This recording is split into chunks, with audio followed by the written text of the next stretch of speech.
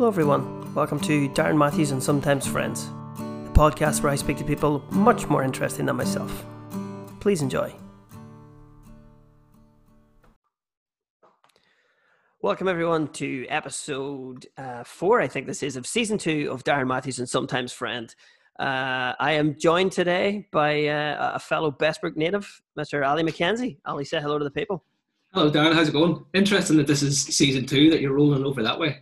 Not just straight episodes here. No, season 1 ended whenever I bought a good mic. So I was like, right, trying to separate yourself from that. Yeah, separate myself from that. But it wasn't too bad because a lot of the things we'll reference in this episode will be a couple of the people who we chatted to previously on the podcast of how I know you and stuff. So Ali is from, well, you still live in the Brook, don't you? Yeah, I still live in the Brook, but I was actually born, if you know me, you'll know this, but I was born in Aberdeen. So just like 40 miles from Aberdeen, and moved here in the year 2000. So I spent the first 9 years of my life in Scotland. And well, with a name like Ali McKenzie, I would have fucking guessed that one. So yeah, I know. The McKenzie is the big giveaway. My dad's obviously, he's like still got the full-on Scottish accent, you know. But bar living in England for uni, I've lived in Bestbrook all my life. Yeah, and you'll know the real McKenzies then, who are of course Canadian. They're not even from Scotland, so there you go. Yeah, and the people spell it differently. There's MSC and MCK, but if you spell an MSC in front of my dad, he will literally flip. So MCK is the proper way. There's two ways of it. MCK, Mac and Mick. Yeah. Both mean son of. It's just one Scots Gaelic and the other one is Irish Gaelic. So exactly. Everybody, but yeah, I get annoyed too. People spell my name with one T sometimes, and I'm like, yeah, because as well, there's different tartans between the MA and the MCK. I would well believe it as well. That's a big thing that that gets my dad, because obviously I'm getting married soon, so I was looking at kilts, and yeah, that wasn't the right one. He wasn't too happy with that. Like, oh right, are you gonna go and get? Are you gonna get married in the kilt? I was thinking about it, but I was also thinking about getting trews, so the tartan trousers. Okay. And then we kind of priced it up. It was very expensive. So what we're going to do is I've got Mackenzie tartan ties made. So I want the tartan to be a part of the day in some way, but yeah, I don't think I'm going to go full kilt. I've done that a couple of times, and I don't know, they're just very heavy. They're not overly comfortable. Okay. Right? Yeah, I was going to say patriotic here. You're I mean, you haven't told your dad yet that like tartan was invented in the 17th century as like a money making scheme, no? No. I think you can tell him that. No, I don't wanna. Yeah, your dad's a big fucking lad from Aberdeen. I think he'd pull me head off. Is your dad from Aberdeen, or is he like Doric? Because that's around that area, isn't it? Yeah. So he was born up in a place called Dornoch, which is in the Highlands, and then he kind of lived all over. But they settled in Fraserburgh, which is outside Aberdeen. So you know, we all speak Doric, and when the family are all together, it's just like, it's unbelievable. You know, from an outside looking in, you wouldn't understand a word that's going on.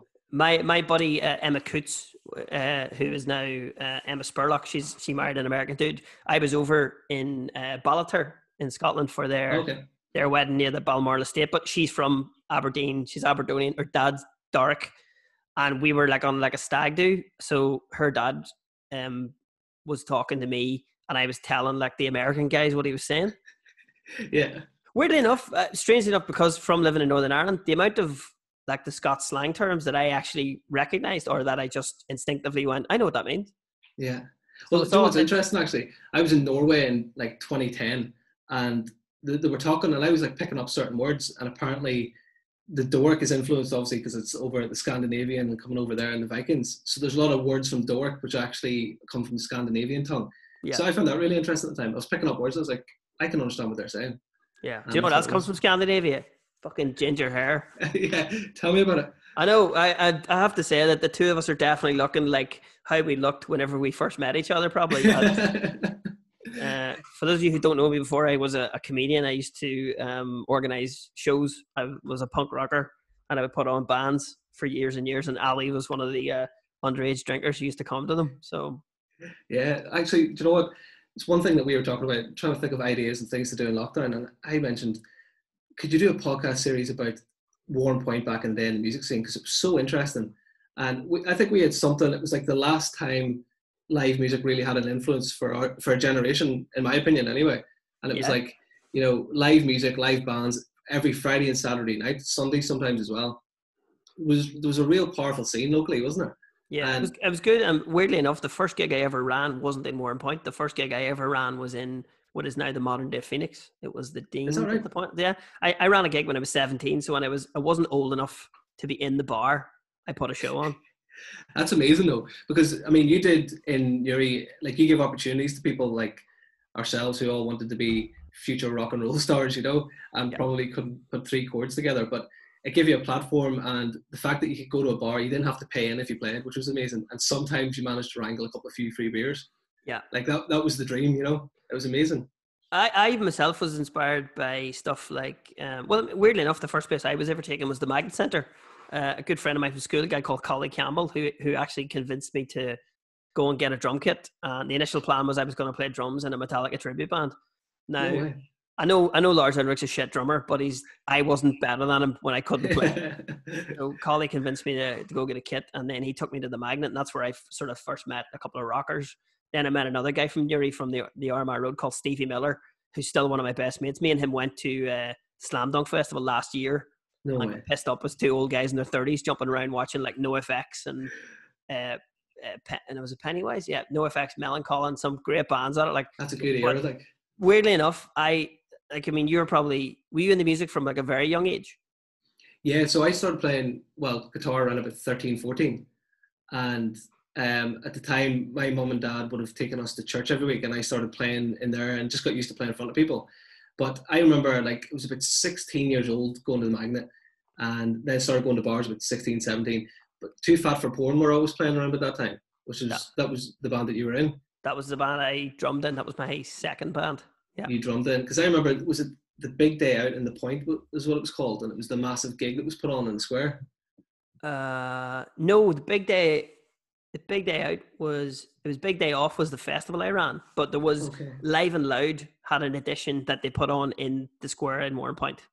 That must have been what it was, because there was a poster for it in the town, and I was like to my dad, I'm going to that. It said Too Fat for Porn. He's like, what are you going to? Like, what is this? Yeah. You know, he just didn't understand it. But I remember that era was amazing, because there were bands coming down from all over the country to play in the Point, and I don't know, it was just a real atmosphere about it. I remember every Saturday night just being like a buzz about who you're going to see. And obviously the likes of the Beat Poets came out of that scene, and there's a lot of bands that came down.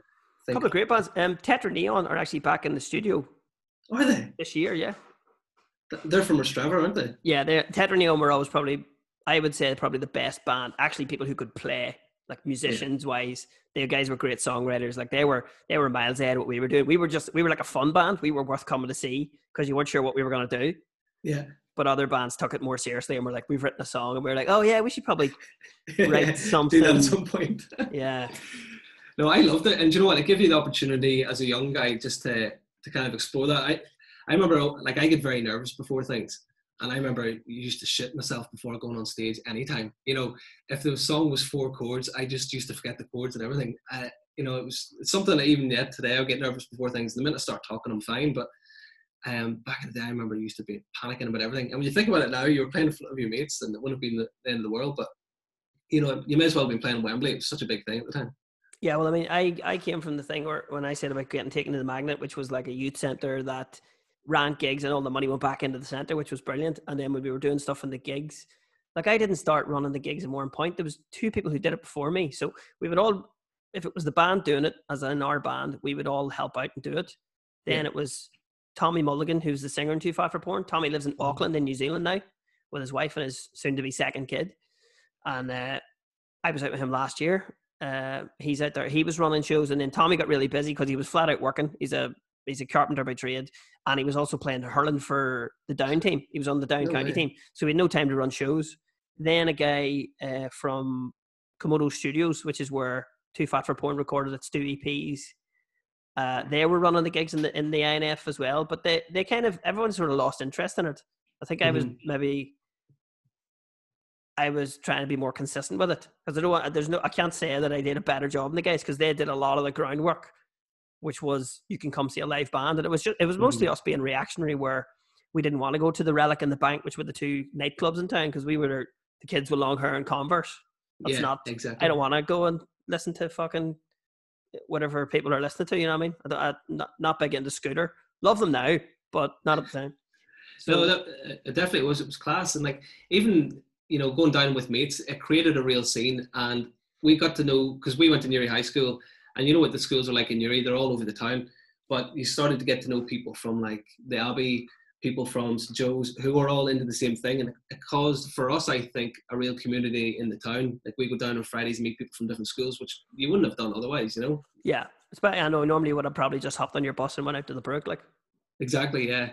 So no, it was brilliant. And then getting a wee bit older and getting into football as much, football and music still go hand in hand as well. So I started going from that kind of rocking scene to like the Oasis mod scene where it was like football and music went hand in hand. So yeah, it was weird because all I was interested in before I got into music was football. Like as I said about guys like Collie taking me to the Magnet, and then I met a mate of mine, Stevie, when I worked in Duns. Stevie gave me a big stack. He asked me one time, he was like, "What sort of music are you into?" And I went, "I don't really listen to music." I went, "What?"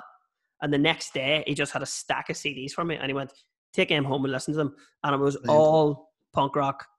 And then it was like the first Slipknot album. I used to think Slipknot were too heavy.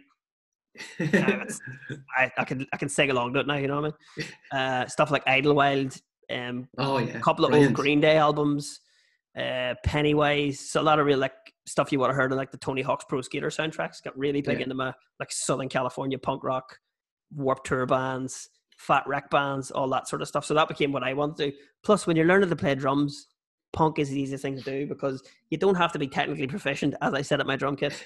As long as you can count to 4 and play really fast, you'll always find a band. Yeah, you'll be fine. You'll be dead on. Because when I was growing up, I was massive into Thin Lizzy, and my dad was a huge Thin Lizzy fan. So every band that we were in had like, you know, stupid amounts of solos whenever there was a break at any point. Yeah. And it was always trying to like play together, which never worked because I was never a lead guitarist. You know, I was lucky to put a few chords together. But I just like that kind of age of, you know, 14, 15, when you start to know what your own tastes are and to explore different music. And the thing that I always used to do was like, if I liked Thin Lizzy, I'd read an interview with Phil Lynott where you mentioned a band, and I go and listen to them and then listen to what inspired them. And it always took you back to like blues music, you know, and blues was always the big thing that I liked. And now I love soul music, and Motown would be my main thing. Yeah, I'm really into all that, but that, as you say, that all goes back. One of the brilliant things about being a punk rocker as well is all of the albums always have a thank yous list where the bands thank the other bands, because a lot of them tour. There'd be 3 or 4 bands on a tour, so they're all thanking each other. And I would go back and go, "Oh, who's this?" This was before Spotify, so you would go. I mean, at a later date, you would go to YouTube and check out a band, but that's after 2006. Yeah. So 2003, 2004, we were recording. You'd have to get a lend of albums and be like, "Take that and give me this one," and you'd swap stuff over, and burning CDs as well when that became a thing. Yeah, that was interesting because we had a group of mates who, one would be the guy who loved Queen, I was a guy who loved Thin Lizzy, another loved Led Zeppelin, and we had like all their back catalogs. So if anybody needed anything, you were like, okay, take that album, listen to that, and you just swap. And I think that's something that's really missing now, because obviously you could send a link, which is handy and everything's convenient, but you don't really have that, finding it for yourself anymore. Yeah. There's also the risk at the time. I mean, I was working a part-time job in Duns, and then I would head round to CD Times. So if there was a band I was into, if there was a new album coming out, Paul, who used to work there, was really sound with me. If there was an album coming out on Monday, he would have it in on Saturday, and he would give me the album and tell me not to tell anybody. I got like American Idiot by Green Day 2 days before everyone else did, because he was like, "Don't," and I couldn't tell anybody, but that was a big deal to me at the time. That's where I became a bit of a geek about music, and then I ended up working at HMV and stuff myself, so that was kind of cool. Yeah, that's nice, because I remember going down to HMV all the time, or like Virgin, wasn't it, over in Buttercream? Yeah. And, just spending whatever I had on CDs. And again, sometimes it was, hit or miss. You pick up CDs that were okay or mediocre, but sometimes you'd find a wee gem, even one song on it, I remember buying a Marvin Gaye CD and finding Stubborn Kind of Fella. And I'd never heard it before, and it just blew me away. And that was something I'll never forget, because that was, the rest of the album's like a compilation thing. It was okay, but that song just really stood out. Yeah, like, do you have any older siblings? I have 2 older brothers. One wasn't really into music. Like, my oldest brother liked, if I remember from him being a teenager, it was like Guns N' Roses or Bob Marley. So I'm assuming that was what was popular at the time and how much weed he was probably smoking. Yeah. And then my other brother Declan, who guys like Gareth McCullough would know, he's a couple of years older than me, so he's proper Britpop generation. Declan saw Oasis when he was 16, and he's mad into that. So he's Oasis, Blur, Suede, Pulp, Cast, Shed 7, all that stuff is his generation. So that was always in the house. So I was always aware of that music, but I was just never interested. I was very busy. I played I played soccer for Brookvale. I played Gaelic football in Lissummon. I played hurling for Creeveroo and Bestbrook. I played rugby for Newry for like a year with my cousin. Yeah. So it was very sports, very busy. And you were drumming in between? I wasn't. I didn't start drumming. So this is how much it changed my life. I didn't start drumming. I bought a drum kit 2 weeks after Stevie gave me the lend of all the CDs. And then by 17, I was running shows myself. That's amazing. Yeah, like I never had older siblings. Like I'm the eldest, but I remember when I was growing up in Scotland, my cousins would have been a good bit older. Like they were maybe 12 years older than me, and I always remember this because they were real proud Scottish people, like real Scottish nationalists. And one time, one of them punched a hole in the wall, and he actually had an Oasis poster covering it. It was the Union Jack, which was their old tape. And it was the Union Jack Oasis flag. And they would never have had a Union Jack up because they were all Scotland. Yeah. But I remember that's how much they loved Oasis. So Britpop was always kind of there. My mum and dad had good taste in music. They were always into, like, the Commitment soundtrack was always on my house. So that's probably why I love soul music. That's pretty good. In my house, like, my dad was old enough to remember, like, the show bands. But that was when rock and roll came to Ireland, like, 10 years too late. That was like the 60s. So the world had moved on and was into, the Beatles and stuff. And then in the 1950s, they were back listening to bands very politely playing like old Elvis stuff. Yeah, like Teddy Bear. But then my mum, she was from Bestbrook as well. I remember asking her about her taste in music, and she was all like Radio Luxembourg. Pirate Radio was really big when she was a kid, and she loves ABBA still now. ABBA's probably her favorite thing. That's great though, like, because my parents definitely shaped what I listened to. Because I remember like Mike and the Mechanics albums in the house. There was just these mad albums on. Meatloaf, Bad Out of Hell was always on in the house, and there was these great albums. But it was always a wide variety. I think that's why I like so many types of music as well, because I listened to it all growing up. Like I could sit and listen to hip hop. I could sit and listen to anything at all. Yeah, well, there's probably an element of that as well. I probably discovered a lot more music from when I started to play as well. So from going from my 1, 2, 3, 4 to you're listening to or a bit of like funk and stuff, and your groove stuff. It was that when I really started to appreciate, weirdly, the drums. So when I'm listening to music, I can sort of isolate. If I close my eyes and listen, I can listen. I know the drum part. I can hear that, and I love locking in on what the drums and bass are doing. Mm-hmm. Yeah, guitar's kind of like if the drums and bass are that lovely bit of cake, and then the guitar is just the icing on top. It's only the flash bit. Yeah, all the groove and all the stuff is all underneath, and it's all under. Funny you say that. Like my favorite band would probably be the Stone Roses. Oh, and absolutely. Their fundamentals are all the bass with Manny and Rennie on the drums. And we had a cover band. I think back in like 2012, before I actually moved away to uni. It was the last band I was ever in, and we played a lot of Stone Roses stuff. And I was actually playing bass in the band, and Marty Evans was on drums. Oh yeah. So between me and him, we were great mates. So being bass and drums, yourself in a band, it just like improves that relationship even more. And when you're playing Stone Roses stuff, I mean, it's just ridiculous what they were doing 30 years ago. I think it was the anniversary of the album was a few days ago. Oh yeah, 30 years. Yeah, 30 years, and like it hasn't dated. It still sounds amazing. If you just to keep going back and being very localized. Also, I'm really sorry if you're for listening to this in like Australia or Canada and you don't know where these places are. Bestbrook is a small village near the border in Ireland. What was it? I sold Marty his first ever drum kit. My first ever drum kit, I sold to Marty when I bought a new one. So, oh, that's good. See, everybody's just intertwined here, isn't it? Like? Yeah, pretty much. But from then, I mean, after reminiscing, the reason to get on the chat is you're now a documentarian or a filmmaker. What's the official title? Yeah, I prefer documentary or documentarian because I think filmmakers suggest like that you make feature length films. I haven't really done that yet. But I just like having a camera in my hand, and whether it be like a 30-second story like I've done, or doing episodes or series for TV. I just like that documentarians kind of thing. And I think the key thing is like capturing people doing what they're doing, and whether it be really short or long, it doesn't matter. I just like kind of getting to know people and watching them on camera. As weird as that sounds, I think a fun one would have been. If you had you've helped out one of Newry's other most favourite sons, Gino Lynch, who I went to school with, which is how I know Gino. So when we filmed, basically he did a piss take of Reservoir Dogs, but rewrote it on the basis that what if the Reservoir Dogs were basically all in the IRA? And from Newry. And from Newry, so it was the Reservoir Republicans, and it was a bit of a spoof and a piss take.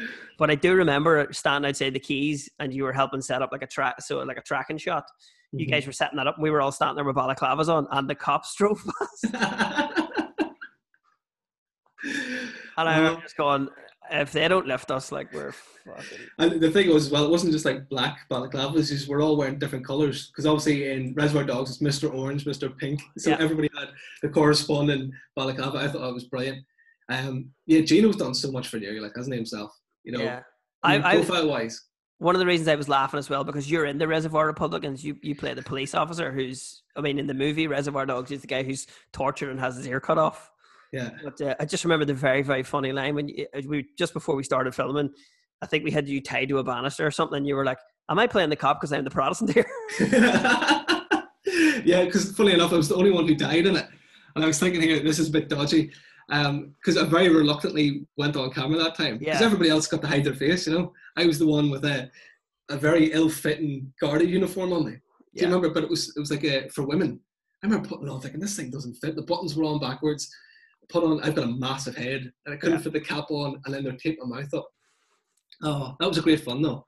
Yeah. That was a great shoot. It was a good laugh. And you're saying about people hiding their faces. I had to do a scene where I sort of changed out of the gear and put a shirt on, and then had to do like a dodgy American accent. So I became Tim Roth. Yeah, that's right. Yeah. Talking about the big robbery, and the robbery was then changed to the Northern Bank robbery in Belfast. It was, oh, fuck no. Yeah, and the American accent was because you were from Bangor. Yeah, exactly. Funnily enough, one of my comedy buddies, Leanne McCooey, has accused me of having an American accent on this podcast. Has she really? Yeah, she says I sound a bit American. And I said, I'm probably just speaking slower so people abroad aren't going, what the fuck is this guy talking about? Yeah, like in New Zealand, you know, they wouldn't really get the South Armagh brogue, would they? Yeah, I can't go full slang term, basically. So no. I just sound like somebody trying too hard. I have a B at my GCSE English, so about time I started using the fucking thing. Well, so do I actually. So there's something else we have in common. Both from the Brook, and we both got B's in English. Exactly. But what I mean, what have you? The stuff that I know from you doing is helping us out. You filmed. Obviously, people can't see this because we're not doing the video, but I'm wearing my Newry shirt. Yeah. You filmed a documentary about the rebirth of the local football club. Yeah, it's funny because, you know, it was about 2011 or so when I applied to go to uni, and I moved away to England in 2012. And like at that time, I just wanted to do proper films, you know, like drama, narrative kind of films with being the next Martin Scorsese as such. But when I was in England, I started working on documentaries. And from a girl from Belfast, Emma Rosa Diaz, who needed someone who's kind of Ireland based, but over in England, so it just worked out really well for me. Started making documentaries on the mod scene. So like, you know, for a music lover to go into that was amazing, because I tend to make documentaries about things that I'm interested in. So I got to explore the mod scene, the history of that in London. Then we went up to Glasgow and we shot for 4 days for another project, and then we got greenlit to go to Tokyo. So we did a documentary in Tokyo about the mod scene and how they're buying in all these English bikes to Tokyo, which was fascinating, you know. And then when I moved home, I was just like, right, documentaries is what I want to do. And you're always looking for a big story or something that you think is going to really stand out. And I was like, there's one on our doorstep here. You know, the football club is now rebuilding. At the time, they were still in the low leagues. I thought it's very interesting. So I messaged Gareth, and I'd be friends with Gareth for years, you know. And I'd said to him... former guest Gareth McCullough, who did a podcast with me in season 1. Yeah, Gareth McCullough. He's, you know, Gareth knows everything about Newry. He's a good friend. So I rang him and I was like, look, I fancy doing something on Newry. Just like a 15-minute online thing. And then as we got into it, it was like, okay, there's a story going on here. You know, it looks like they're going to get promoted. And we just kind of stuck with it. Now, like, you know, documentary is a massive risk. People might not know that, but it's a massive risk when you go in, particularly sports documentaries, because, you know, are they going to win the fight at the end? Are the team going to win the game? If they don't, do you have a story? How do you build a story around something that when they lose, you know? So it was a massive risk from us, but fair play to Gareth and myself, we kind of just stuck with it for the season. And we just kind of sensed that something was happening, you know? So we cut the documentary together in about 6 weeks in my bedroom. I was living at my mum and dad's at the time, and cut it together. And it just worked out really well, you know? It was a massive learning curve. And I think you need those. I would love to go back and do it now because it's coming up for 4 years. I'd love to go back and redo it. and there's things that have changed, but the experience of actually learning it, it's invaluable. Well, I mean, the basic basis of it is Newry as a club went the way of a lot of clubs that's happened to in Northern Ireland, where they just had to shut it. I mean, they closed the doors, like the showgrounds wasn't going to be used because the team folded, basically couldn't keep up. It happened Oma a few years ago too. Oma don't have a team anymore. Yeah, they completely dissipated. Yeah, exactly. Glentoran almost went down the same route about the same time as Newry, but I don't want to actually say anything there just in case, but they were along the same route at the time. I think Newry, being a regional club, probably doesn't have the big support. Down this way, Gaelic is obviously a big draw for people. They'll support their local clubs. So, Newry struggled and they went down, but they've got that small but loyal fan base, and they stuck by them. I think on the first day they had 100 people going to watch them play, literally in a park, somewhere, I think it was Rathfriland, literally in a park they were playing, and this is a team that was used to the showground. So it was amazing to kind of see that rebirth. And there's always people love these stories where there's a huge collapse, and then the rise from that, and they get up above and get back to where they were, and that's a natural story arc. So for us, it was like, if we slot in here and this works out, this could be a very good story. And and thankfully at the time, because it's hard when you're younger, to get people on side, because I was only like 23 or 4 then. So to go to Darren Mullen and be like, I want to make a documentary, and he's like, who are you?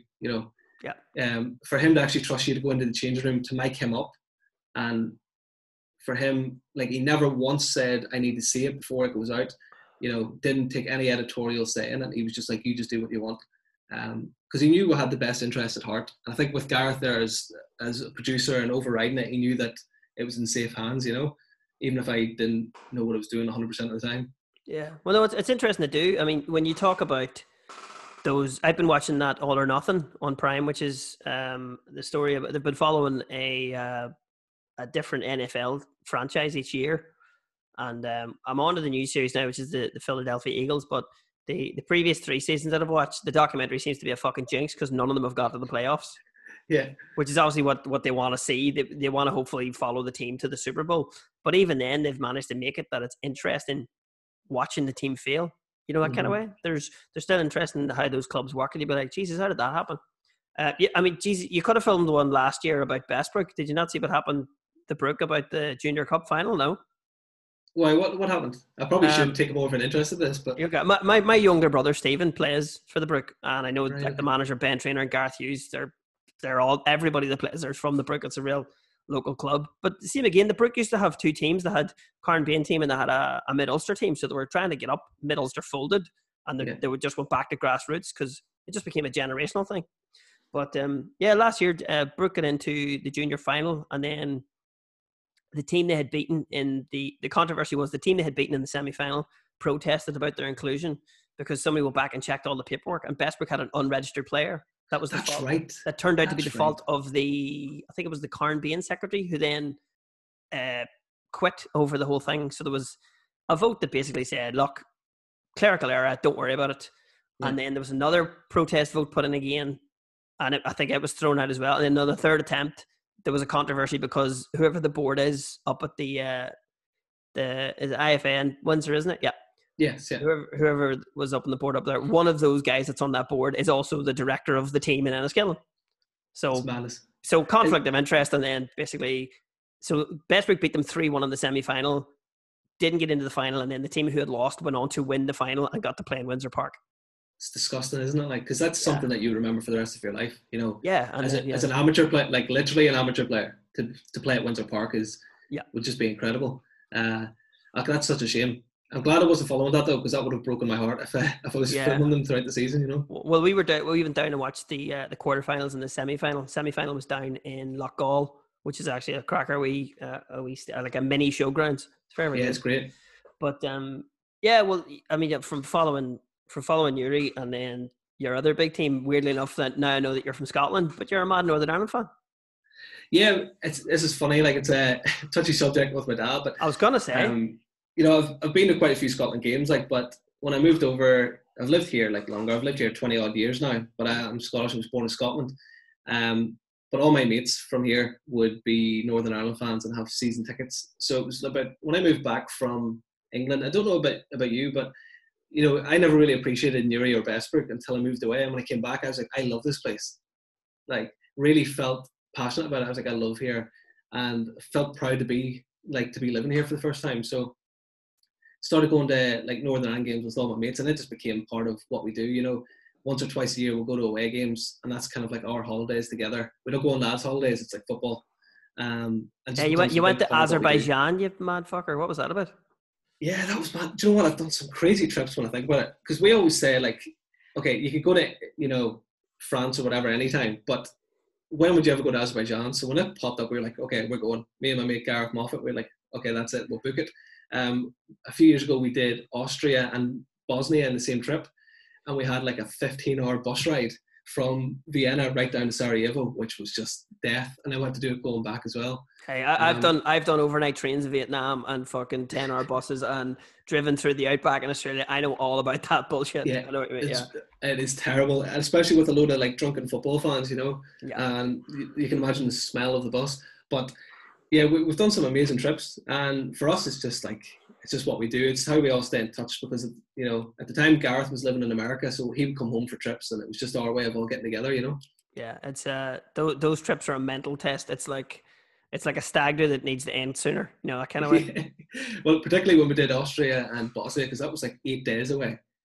And that's a long, long time. Like, I remember coming home from the Euros in 2016 and just feeling like I needed to detox for about 2 months, because it was like a bottle of vodka a day, loads of pints, and you don't notice that you're drinking because it's just constant, Yeah. But the crack in those trips, they're memories for a lifetime.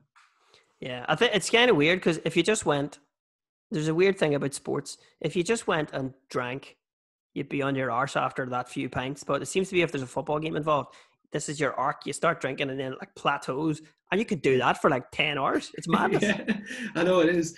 I absolutely love it. Like, and funny, we were saying we found the photos from the Euros the other day, and I printed them all out in Polaroid style. So we were going through them, and it's just carnage, and meeting other fans. There's photos of me with fans from all over Europe, and to go to a major tournament is something I've like bucket list, and you never thought you could go actually support a team. So it was amazing.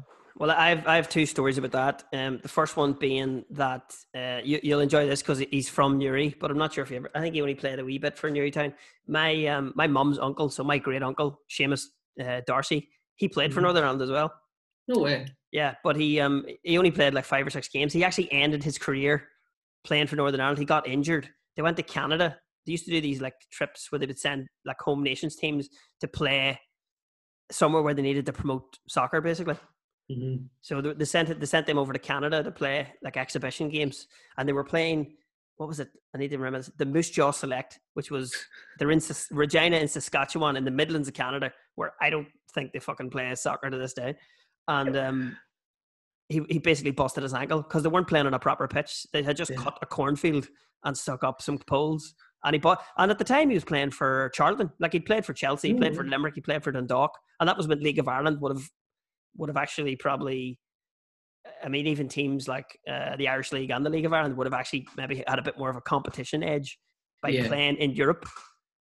Yeah, there would have been a big draw back then as well. Yeah, there was less. I mean, like there's stuff of teams like Dundalk playing Real Madrid in the 60s. Like the Real Madrid team in the 60s playing. But you have to remember as well, there was less countries in Europe then, because you had the USSR, you had the Soviet Union, which took up like 20 countries. So there was no qualifying rounds and all that bullshit. It was just everyone's in if you won your league. Like you can go see, like Monaco play Cliftonville. Yeah, I think Cliftonville put something up during the week, Bayern Munich v Cliftonville from like 62. Like, that's ridiculous. Yeah. Bayern Munich. And was it Lazio played Coleraine at one point? That's right. It did, yeah. Like, imagine Lazio, and I think at the time they had massive stars, and they flew into Belfast International and were driven up to the North Coast. Like, imagine that. These guys from Italy in Rome where it's roasting hot, and then you're up in the North Coast playing against part-time farmers. Yeah. There's a very funny story about so my PE teacher in St. Paul's was Brian Jennings, who's Pat Jennings' brother. But Brian was a great footballer himself, but he played when he was doing his teacher study, he played for Coleraine. Brilliant. And there's a great story about them. I think they were playing Linfield in like the Antrim Shield or the Irish Cup or something. And the Linfield manager had said in the paper, I think we're going to beat them 4-1. and they went up to Coleraine. I think Brian scored a couple, and they beat them 4-1. And as he was walking off the pitch, he looked up into the stands at the Linfield manager and went, "At least you got the score right." That's great. And you know what? That's what's super about the Irish League, is that kind of like there's a detachment whenever you go to Man United, because you never talk to them like that. But you can always have the crack. I remember actually going up to Loughgall this season, and the teams lined up in front of us. Gareth McCullum was standing beside me, and someone was playing. He goes, "Well, Ricky," and the Loughgall boy was like, "Right, Gareth, what's the crack?" And just a fan shouting onto the pitch, and everybody just bust out laughing, because where else would you get it? Yeah, no, definitely. It's going to be interesting. I've met Darren a couple of times who runs Newry, and like he's been there for the whole rebuild, hasn't he? And he was there for the up and for the down again, and he's clearly into it himself. Oh yeah, like he's I think he's sacrificed a lot in his personal life. Time with the family, time with the wife. I think his youngest daughter was 3 maybe when he took over Newry, and they went down, because I think he just got his opportunity and then it went bust. Yeah. So he was determined to rebuild it. So he'll forever be like remembered in Newry and be a Newry legend. Yeah. To sacrifice that for local football is just amazing. Because there are no great rewards. But it's just the love of the club, which is the amazing thing. And I think that's why we all go on Saturdays, because that's the big thing I'm missing in this lockdown, is the football. Yeah. Because it's part of your weekly routine. It's like, how do you burn your energy off at the weekend? It's getting on a bus with a load of boys and going down to the football and just enjoying yourself. Yeah. Well, to talk about that even more about Newry, Darren King was in my class in St Paul's Engines. So, the two Jarens in the class. So he obviously got the footballing talent, and I got the good looks and the humour. So there you go. Engine's some player. We spoke to him a couple of weeks ago. He's such a lovely guy. I work with him in the tech. Well, I see him in the tech now again when I'm in. But he's someone who just loves the club. And I think it broke his heart when the club did go bust and he had to move to the Point. But then he came back, and I think he feels now that that's home and it's where he belongs, Yeah, well, you're the other thing is as well, when you're not acting the documentarian, you and Gareth are actually you've started producing. One of the things I don't really like talking about the lockdown. I like talking about distractions, about what we're doing to get out of it. One of the great things you did, which is now funny, was that you started a podcast about Newry. Yeah. What's it called? It's called the Shed End View Podcast. So go check out the Shed End View Podcast. I knew that, but it's nice when you introduce it so I don't fuck it up and say the wrong thing. Yeah, but I think about that myself. And then, of course, like I was chatting to the last podcast I did was with a lovely lady called Emma Brennan, who had just opened a brand new state-of-the-art gym 2 months before. Oh yeah, I know Emma. Close. So yeah, the crack. And same with you guys. You start a podcast where it's all going to be following you through the season, and then the bloody thing closes. Yeah, the funny thing that happened was we'd never suffered a defeat since we started the podcast. So they went on like a 9-game unbeaten run, bar the Irish Cup, but we don't really count that. So league games. And the time that they lost, everything went into shit. Like the week after, so we said, obviously, football is the end of the world. When you lose a game, that's it. Yeah, well, that's. I was listening to a podcast the other day, and Tim McGarry was on. He's another comic. He was on doing one with Colin Murphy, and Ting was saying, "What do you miss most?" And he basically said, because he lives in North Belfast, he's a massive Cliftonville fan, and he was like, "I would be down at the club like twice a week. Sometimes I just go for a walk and watch the boys train." You know what I mean? Yeah, it becomes such an integral part of people's lives, Yeah. It can't really be underestimated just how important it is. Because the same at Newry, there's people that will be down when we're doing the podcast, just watching training or just being down at the club. It has a big part of the community. I just wish they could spread wider and get a bigger fan base down and really push the club up. Because if the interest was there, it would be phenomenal for the town. I think success might do that, and hopefully some multi-millionaire listening might want to inject a few pounds into Newry and make that happen. That happened in Larne. That happened in Larne, didn't it? Like a fucking multi-millionaire bought the place. Yeah, the man owns Purple Bricks, I think. And is that what it is? Yeah, just invested money. But to be fair to them, like they do get a lot of stick, and mostly from me and a few other boys. But they've done it the right way. Like they've pumped money into the community, and they've got the community support team. So it wasn't just the players on the pitch, which they've done as well, but like they've got community initiatives, and that's what it takes, because it's too much of a draw to sit and watch TV and watch football on TV. So how do you get people away? Make them feel involved. That's the big thing. It's hard to do that on no budget whatsoever. I actually had an idea a few years ago that I chatted to Gareth about, but at the time the club were playing. I think they were playing in the Premiership, so I probably wouldn't have been able to get the time. I wanted to organise. You know what? Maybe I can pitch it again. I'll see if it makes sense to you, because Gareth thought it sounded good. two things I want to do. I was looking into doing a comedy festival in Newry, and one of the things that I would do, which we did years ago, we had a team of comedians from the north play a team of comedians from the Republic. Brilliant. And we hammered them. We beat them like 8-1. But the IFA gave us jerseys, not to keep. Obviously, they were like, "Give me that back." We got like the year before's jerseys, and they gave them to us, and we got to wear them. Probably got them off the under-19s. You know what I mean? I had tits in mine. It was just like, but we got to wear those, and we played in like the full gear, which was really good. And the IFA organised us a couple of referees, and we did a charity match. So I like to do that. I also said it'd be a really good idea if we organised, maybe in the off season, the Caribbean, so people can get a few ringers on the go, the Newry World Cup, and play it in the cages. Oh, that would be brilliant! Yeah, I said we could organise the Newry World Cup and just have an absolute session of a weekend. Like once your team's out, get into the bar. Do you know what? That's amazing. Those are great ideas, because the more that you could do, the better. I was going to say get local businesses to sponsor a team, or say the boys that work up in Halfords, gives 5 lads can kick football. Come on down, wear your gear, and we'll have sponsor teams, and have a rule that it has to be people from your work, and you can bring in one mate. That kind of way. Yeah, that is a brilliant idea. That's exactly what you want. Yeah, have teams buy in, or have their boss sponsor them, and then if you win, there'll be a few pound, and then it'll generate money for the club. It brings a bit more community spirit and gets people down to the showgrounds who maybe don't know what's there. Like because I don't get the Newry games, I get to the showgrounds like hopefully once or twice a year to watch Bestbrook if they're in a local final. Yeah, usually Christmas time, isn't it? Yes, we were at one. I think it was January this year, which they sadly lost. Yeah, no, was it Boxing Day? But do you know what I like as well is like supporting the local club kind of gives you that pride of being from this area, and it's kind of like it's the figurehead of the area. It's supporting your local team and all that. But so many people locally have done an awful lot to kind of put Newry on the map. Like, yourself and Leanne are putting on the comedy club. It's stuff that you'd only usually get in the major cities in the UK or in Belfast or Dublin. You never really hear that happening in Newry. Gino doing his videos. I think Gino's giving people so much pride of coming from Newry because he's kind of tapped into exactly what it is people love about it. They probably couldn't put it into words before, but he acts it out and does it perfectly, There's so many things happening, and it's kind of like you don't need to move away now. You don't need to do things outside of Newry anymore. You can actually be proud of being from here, and and push the area.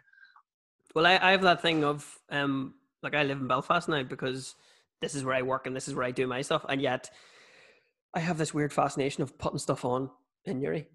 Yeah. Because when people, like me and Leanne have talked about this, me and Gareth have talked about this, when people say, "Oh, it's shit here," and I'm like, yeah, but if I put something on, are you going to go? Or are you just going to stay at home and continue to complain it's shit? Mm-hmm. We need people to come out and be like, yeah, let's try this new thing. Let's support. And thank God the comedy club's been flying. And now people are like, oh, we couldn't get tickets, it's sold out. Why don't you do it in a bigger venue? I'm like, no, the small is the charm. Yeah. Newry's a small place, and there are some small-minded people, but we need to just bring the rest of the world in instead of just isolate ourselves. Yeah, that's exactly it. And to be honest, the nights that you put on, I think I've been to one or two of them, and they've been amazing, And the fact that it's happening on your doorstep is a big thing, because, as I said, usually you go to Belfast, and everybody down here, like you said, it's shit, nothing ever happens here. But the fact that you can put things on, and that's what we tried to do with the film, was be like, okay, if we can encourage one person to start going to local football through this film, then it's served its purpose. Yeah. And we were asked to do the premiere elsewhere, but we just did it in the Canal Court because we're like, it's a Newry film. Let's put it on in Newry. Let's get people in to support it, I think if more people could do that and use their talents here, which is something I'm very keen to do. Like all of my production companies based here, I've got a Newry address. When I'm pitching to companies or pitching to NI Screen or BBC, I pitch it as a Newry company. And for them as well, it's nice to, I suppose, to get outside of Belfast and show that the rest of the country has talent.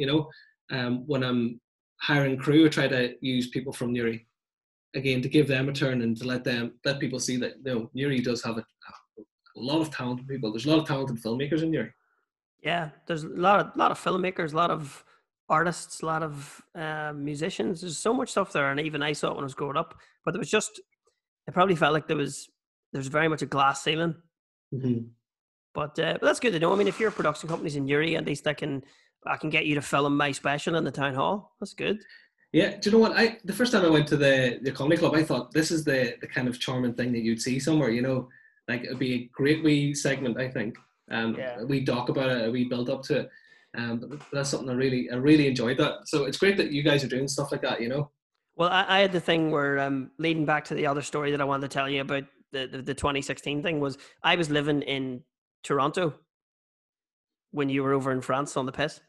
And I was watching, so obviously being from right in the border, at that tournament, I had two teams I could follow. Yeah, vested interest in both. Yeah, vested interest in both because the two teams were both in it, so that was great. But I was living with an English guy, and I think it maybe just summed up my nerdiness, or being from the Brook and spending so much time in the place. Was I was chatting to a friend of mine, Connor Stevens. He's a mad Liverpool fan. He's from Bath in England. And we went out to watch the first England game because they were playing Russia before Northern Ireland and the Republic were playing. And he was distraught that they drew with Russia. And I said, you see, here's the difference between, I said, Irish fans and English fans. And I said, what? I said, you look at those Irish fans on the TV about how happy they are to be there. I was like, and you actually think you're going to win. Every tournament you go to, you're annoyed you don't win. I was like, we know we're not going to win, but we are going to have the best possible time we can while we're there. And it's so true, because I remember seeing the Irish fans had a flag that says, we're not here to take over, we're here to take part. Exactly. But that's summed up, you know. Actually, see, just up here, I've got Gareth McCauley's header. It's signed and framed by him. Obviously, people listening won't be able to see that. Yeah. But being in the stadium for when that goal went in, you're like, I'm witnessing history here, you know. And I remember being on the beach in Nice, and somebody came over to me. They're like, "Do you know all the footage of Italia '90 for the Republic fans and Mexico '86 for the Northern Ireland fans?" He was like, "That's us now." You know, in 20 years or 30 years time, they're going to be watching footage of us on the beach here. Yeah. And it was cool to be actually a part of history, you know, because you kind of take it for granted at the time. And I remember a mate chose not to go, and he was like, "I'll go to the next one." It's like, when's the next one going to be? You know? You're like, dude, you are way more confident than we are. Yeah. Grab it with both hands and jump onto it right now. Like. Yeah, that would be me as an Armagh fan saying, I'll just miss this All Ireland, lads. Yeah. Same as we get into one about an average of every 40 to 50 years. Yeah. I'll go next time, because like they waited 30 years exactly for that one, you know. Yeah, that was crazy. Well, there was that, and then there was the fact I thought it was good as well, because I was in a bar. Was it Ukraine? Niall McGinn scored the goal, the second goal. Yeah. And I used to play Gaelic with Niall in Belfast Met. Did you? Yeah, he was I think he was a Tyrone minor before he Dungannon took him for football, and then he ended up at Celtic. But he's a tiny wee dude, but he's just so talented at everything. I remember playing Gaelic with him and going, this dude's another level. Like. Yeah, well, a lot of my cousins would be Aberdeen season ticket holders. Yeah. And they absolutely adore him. Like, you know, there wouldn't be Northern Ireland fans, but whenever he was at the Euros, they were just cheering for Northern Ireland because he was playing for them. He's a magician. He's so good. Very underrated player. He ended up in Korea for a year or something, didn't he? Yeah, I think he took a year out, moved from Aberdeen over to Korea, probably earned a good bit of dough, and then came back. I'd imagine that 1 year sabbatical set him up for life, you know. Fair play to him. Yeah, that's the way to do it, man. Get over to a country that's developing its league and putting a bit of money behind it.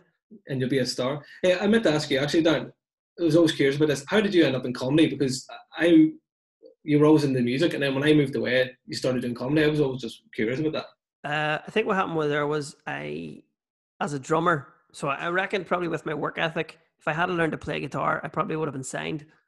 But I was always reliant on other people because I was the drummer. But that meant other people got lazy because they saw how hard I was prepared to work. So I ended up being like the manager, the booker. I was doing sound. I was setting everything up. Nobody had to do anything. So my kind of drive made other people lazy. Yes, yeah. So I just kind of got fed up with that. And then a mate of mine, so Andy Johnson, who's the drummer and the lead singer in the Dangerfields, who took me away on tour a few times. So I got to tour like Europe and the UK with Stiff Little Fingers with the Dangerfields. He said, I'm going to go try and open my comedy night. You should come with me and give it a go. Because once I stopped playing music, I had no creative outlet at all. Mm-hmm. I wasn't playing music anymore. It sold all my stuff. I was just like, I don't want to do this anymore. I'm fucking tired of this, because I've done it for like 10 years. I think I'm tired of this. He said, come with me. And then he said to me, why don't you give it a go? Like you can talk and you can write. So why don't you? I was like, yeah, give it a wee crack. 10 years later, here we are. Yeah, that's how I ended up doing it. It was quite literally, I'm a attention-seeking middle child.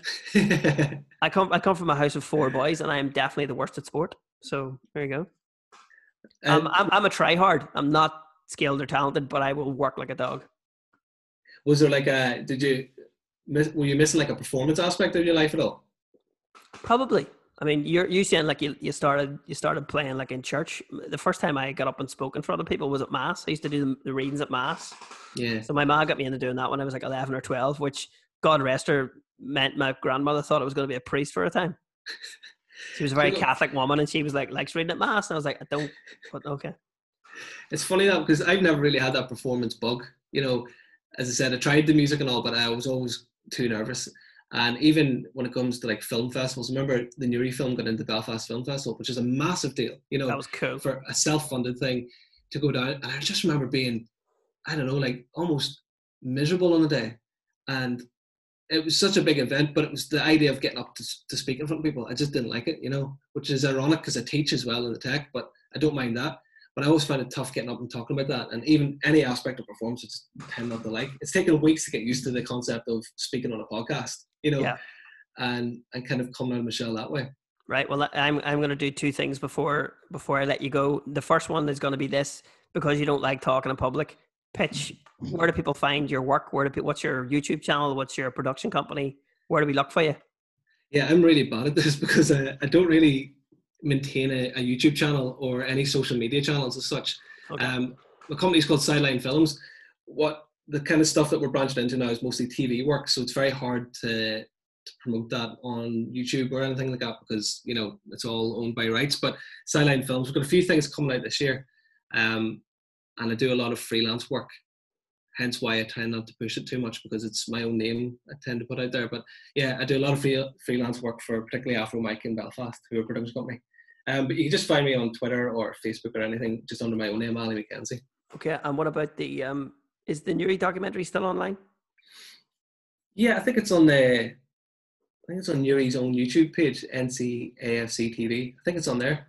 There you go. Have a look if you want to see an example of what Ali spends his weekends doing. Yeah, I mean, my dream is to make something like The Last Dance. Like that's something I want to do down the line.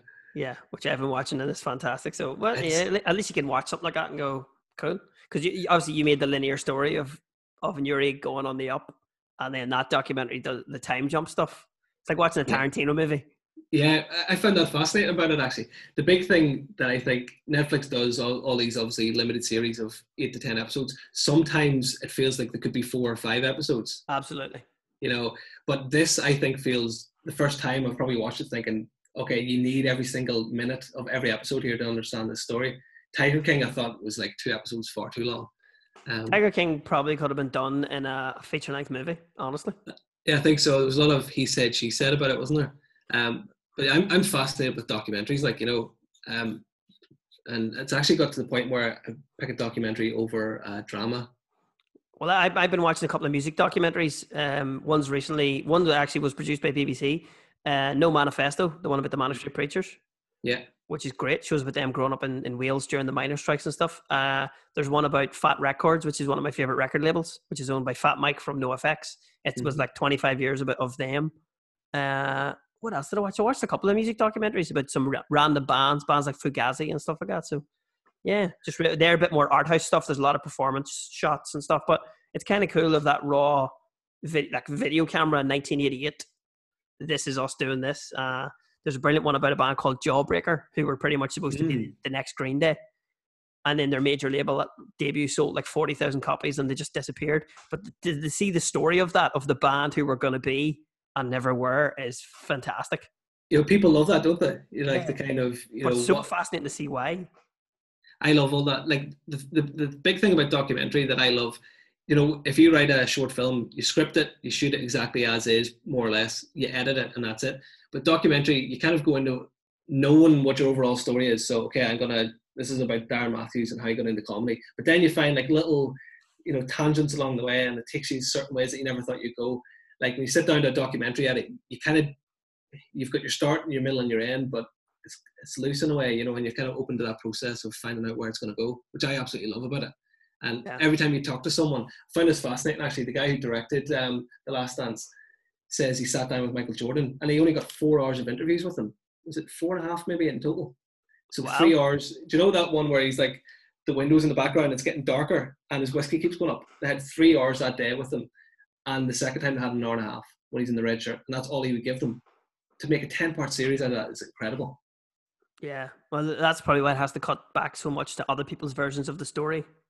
Yeah, I mean, but to discover those tapes, like those tapes were shot for a whole year and just left. That's amazing. Tiger King was the same, you know, all those old tapes.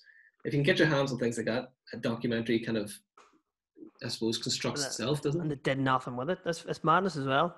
The other ones, one that not a documentary, but it was like snapshots of stuff, was when I was over in Asia and I was doing all those gigs, and did you see when I was sending the photos of the shirt into the Newry Twitter?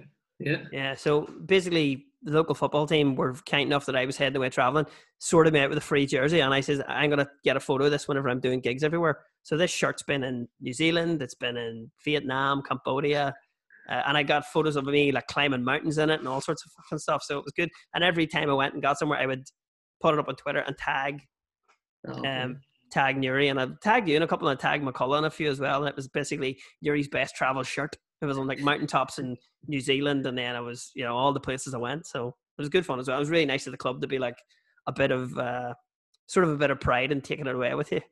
Yeah, I've got a flag actually. Anywhere I go in the world, I've got a Newry flag, and I take it out.